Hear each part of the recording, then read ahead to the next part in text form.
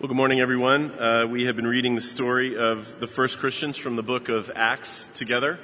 And last week we read about the apostles being thrown into prison twice and then being beaten because they disregarded the authorities' request that they just stop talking about Jesus. And we're going to pick up this morning right where we left off. I'm going to read the beginning of chapter 6, and then we'll skip over what is the largest speech in the book, and then we will pick up again with what happened after that speech ended. So I'll read from Acts 6 and 7 and the very beginning of 8. You can follow along where it's printed in the order of worship or in a Bible, or you can just listen as I read from the book of Acts. Now in these days, when the disciples were increasing in number, a complaint by the Hellenists arose against the Hebrews because their widows were being neglected in the daily distribution. And the 12 summoned the full number of the disciples and said, "It is not right that we should give up preaching the word of God to serve tables. Therefore, brothers, pick out from among you 7 men of good repute, full of the Spirit and of wisdom, whom we will appoint to this duty. But we will devote ourselves to prayer and to the ministry of the word." And what they said pleased the whole gathering. And they chose Stephen, a man full of faith and of the Holy Spirit, and Philip, and Prochorus, and Nicanor, and Timon, and Parmenas, and Nicholas, a proselyte of Antioch. These they set before the apostles, and they prayed and laid their hands on them. And the word of God continued to increase, and the number of disciples multiplied greatly in Jerusalem. And a great many of the priests became obedient to the faith. And Stephen, full of grace and power, was doing great wonders and signs among the people. Then they cast him out of the city and stoned him. And the witnesses laid down their garments at the feet of a young man named Saul. And as they were stoning Stephen, he called out, "Lord Jesus, receive my spirit." And falling to his knees, he cried out with a loud voice, "Lord, do not hold this sin against them." And when he had said this, he fell asleep. And Saul approved of his execution. And there arose on that day a great persecution against the church in Jerusalem, and they were all scattered throughout the regions of Judea and Samaria, except the apostles. This is God's word, and it's given for our good. Let me pray for us. Father, we just sang those ancient words that whoever seeks you finds that you are good.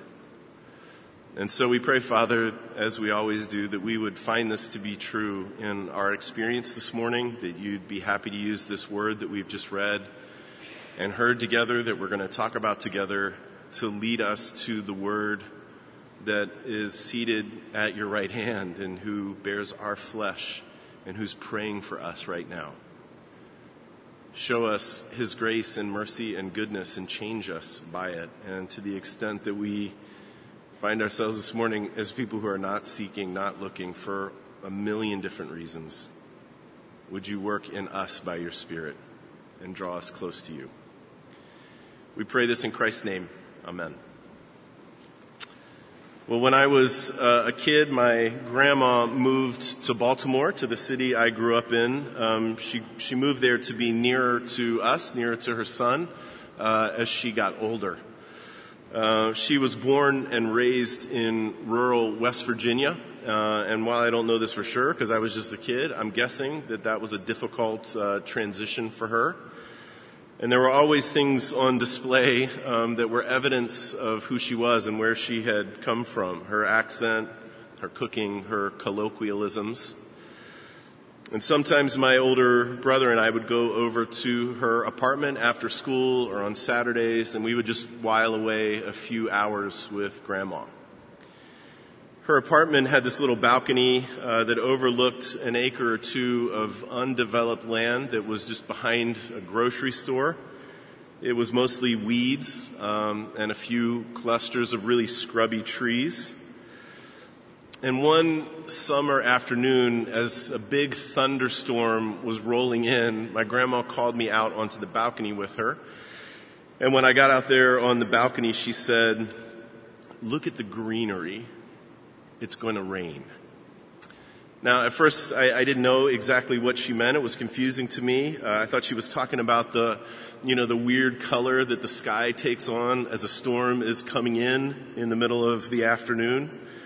But then she told me to look at the leaves. She told me to look at the leaves on the trees. Because of the way that the wind was blowing, the leaves on all of those scrubby trees out behind her place had flipped over, and the light green underbellies of those leaves were showing. And in her book, which was probably the old Farmer's Almanac, that meant that rain was on its way. I thought it was beautiful.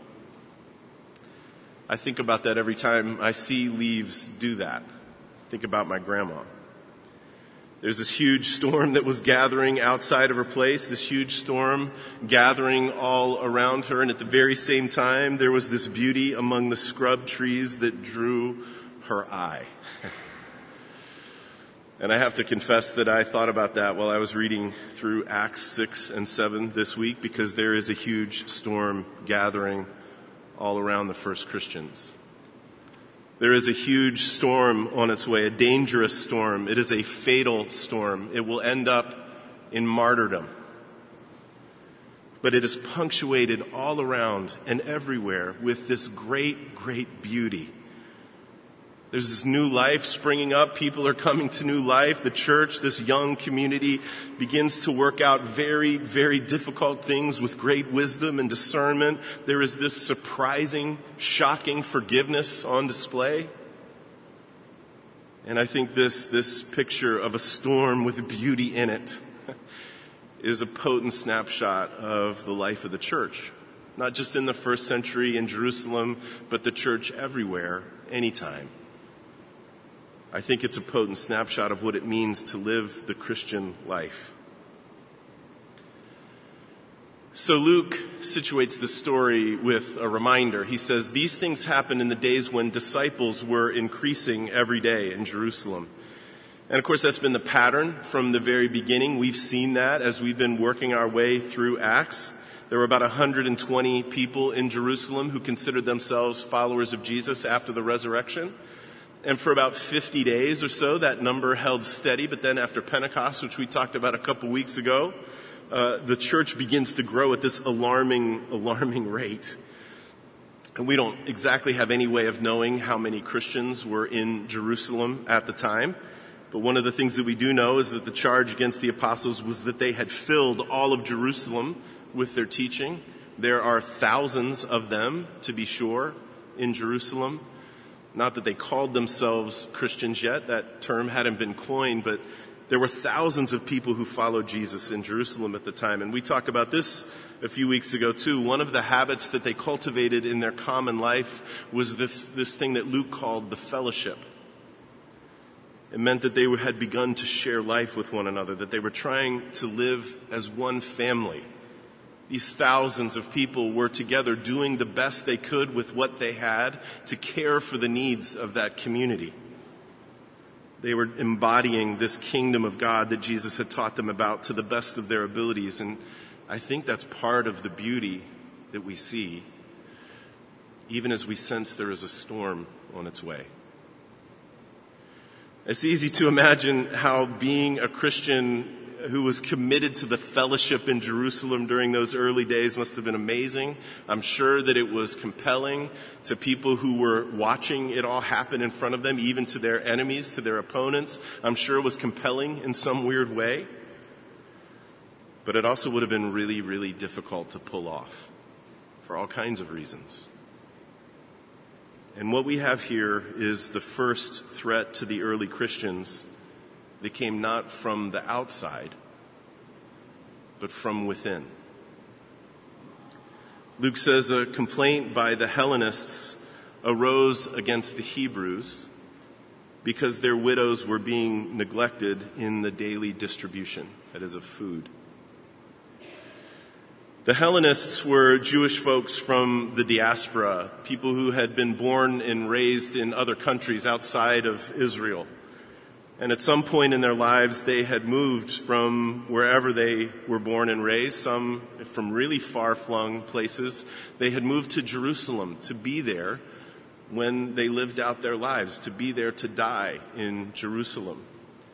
The Hellenists spoke the common trade language of the world at the time. They spoke Greek. They mostly lived in their own neighborhoods, in their own enclaves, so that they could trade with one another and hang out with one another and live life according to the customs that they were used to. And the Hebrews, of course, were native to the country, born and raised in Israel. They spoke Aramaic. So, you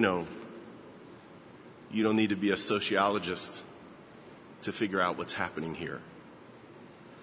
It's not pretty, but we have to call it. This is pressure. It is pressure on one of the oldest and saddest and most familiar fault lines that human beings face. The distinctions between people of differing ethnic or linguistic backgrounds. The stratification of one another by the other according to those criteria. I mean, not caring for all of the widows, that was bad enough. The fact that there were some widows that were going hungry, that was bad enough. The Old Testament is full of admonitions to care for the most vulnerable populations. The list that we heard in that Old Testament lesson this morning, it gets repeated again and again and again in the Old Testament. Show kindness and mercy to one another. The widow, the fatherless, the sojourner, the poor. In fact, the minor prophets had gotten to the place where they said that the way that those populations were treated, the way that the vulnerable people were treated, the widow, the fatherless, the sojourner, the poor, that was an indicator of the spiritual health of God's people. But you add to this neglect the fact that the neglected were not native born, that they came from a different culture, that they spoke a different language. And what we have here is a real threat. A real threat to the vocation of the church. A real threat to the identity of the church, whom Jesus has made into one new humanity. Do not be mistaken. A storm is gathering. And it's good for people like us to stop for a moment and to consider what this means for us in our own lives. First, in our obligation to care for the vulnerable. The voices of the prophets, the voice of Jesus is one on this and clear that one of the things that we're supposed to do with what we have is to care for the vulnerable. And of course, one of the places that this has to be worked out, that it should be worked out, is in the common life, in the bigger picture, common life of our church. And when I think about this, I'm glad to be able to say that we as a church, in our common life, we together support work among the vulnerable in several places here in Chicago, in places around the world like Haiti and South Africa. And I can tell you, I am always incredibly encouraged when we do these mercy collections and I see the incredible generosity on display here. I'm incredibly encouraged when we are physically present in places where the vulnerable are, like several of you were at Breakthrough, serving on the coldest day of the polar vortex a couple weeks ago. It's incredibly encouraging. But let me encourage all of us to work this out and to take action on this as individuals and as families too. Am I using some of what I have been given, my time, my money, my talents, to care for people who are vulnerable? Because that work, that sharing, is a regular part of what it means to be united to Jesus by faith. It is just part of what people who are united to Jesus by faith do. And if it isn't a regular part of your life or of mine, then we should make it so. And it's also good for us to stop and to think about the way that our own actions or inactions towards the other races, other ethnicities than our own, how those actions and thoughts have been tainted with pride or disdain or mistreatment or neglect. It is amazing to me that this is the first thing that the church had to deal with. The first real threat to the church from the inside was this. And they deal with it not only early, but often, as we will see. And so do we. We need to continue at it. And church, here is the really, really good news. We do not fight against these sins with some kind of brittle, pull up your bootstraps moralism. We don't fight against these sins by waking up in the morning and saying we're just going to do better and feeling shame and then hoping that we'll just do better. We do not fight with those weapons.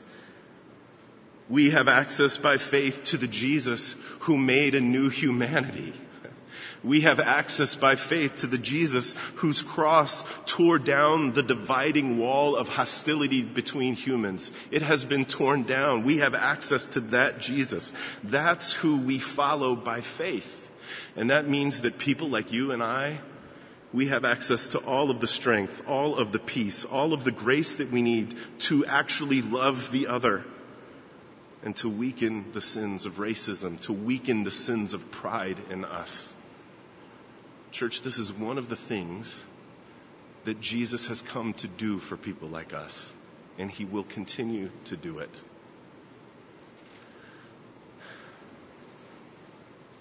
So Luke makes it clear that the responsibility for this neglect lies at the feet of the apostles, and we know that it's their responsibility because they call a meeting.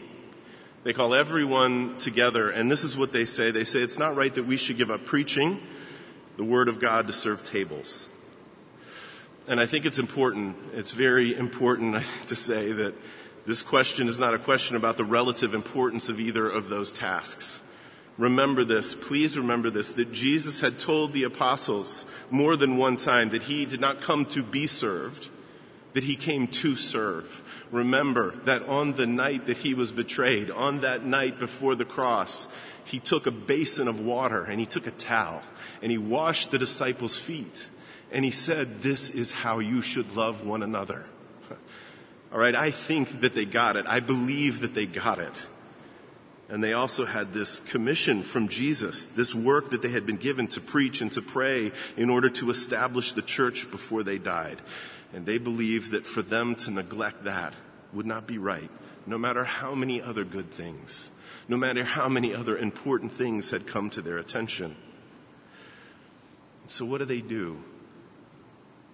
They do something really important, and I think really great.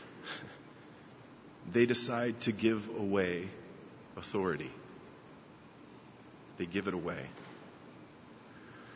They ask the whole group, choose 7 men of good repute, full of the Spirit, full of wisdom, and they will care for this work.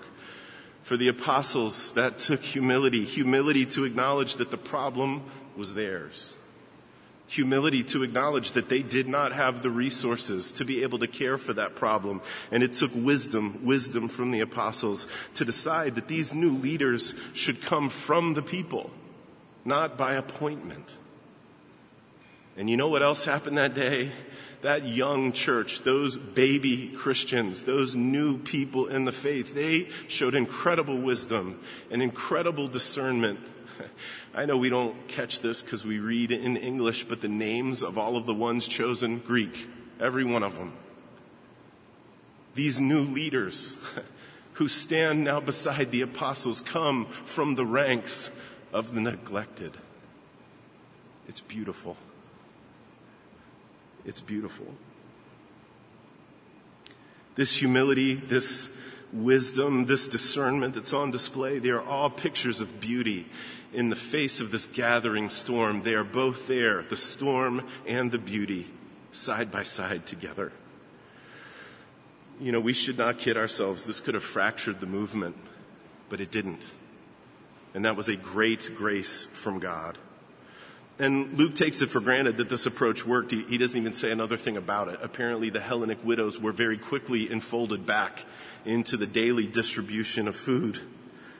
But what Luke does say is very telling in verse 7. He says, the disciples, the number multiplied greatly, priests came to faith, and the word of God continued to increase. Again, beautiful. It's not the apostles who are growing this thing. It's not this new team of leaders who are growing this thing. It is God who is growing this thing. And one of those new leaders, one of these young, fresh faces, Stephen, full of grace, full of power, full of the Holy Spirit, he is doing amazing things, Luke says, many signs and wonders among the people. More beauty, more grace in the face of this gathering storm. And you would never think it reading about all this incredible stuff, this sharing of leadership, this giving away of authority, this new growth, these amazing things being done. You would never dream that in just a few days, these same people will face the scattering of the fellowship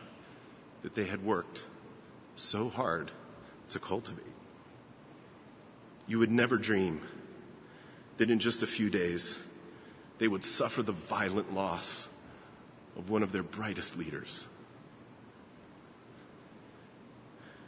And church, here's just what I want to suggest. This is how the Christian life always works. This is what life as a follower of Jesus is like. This is what life in the church looks like.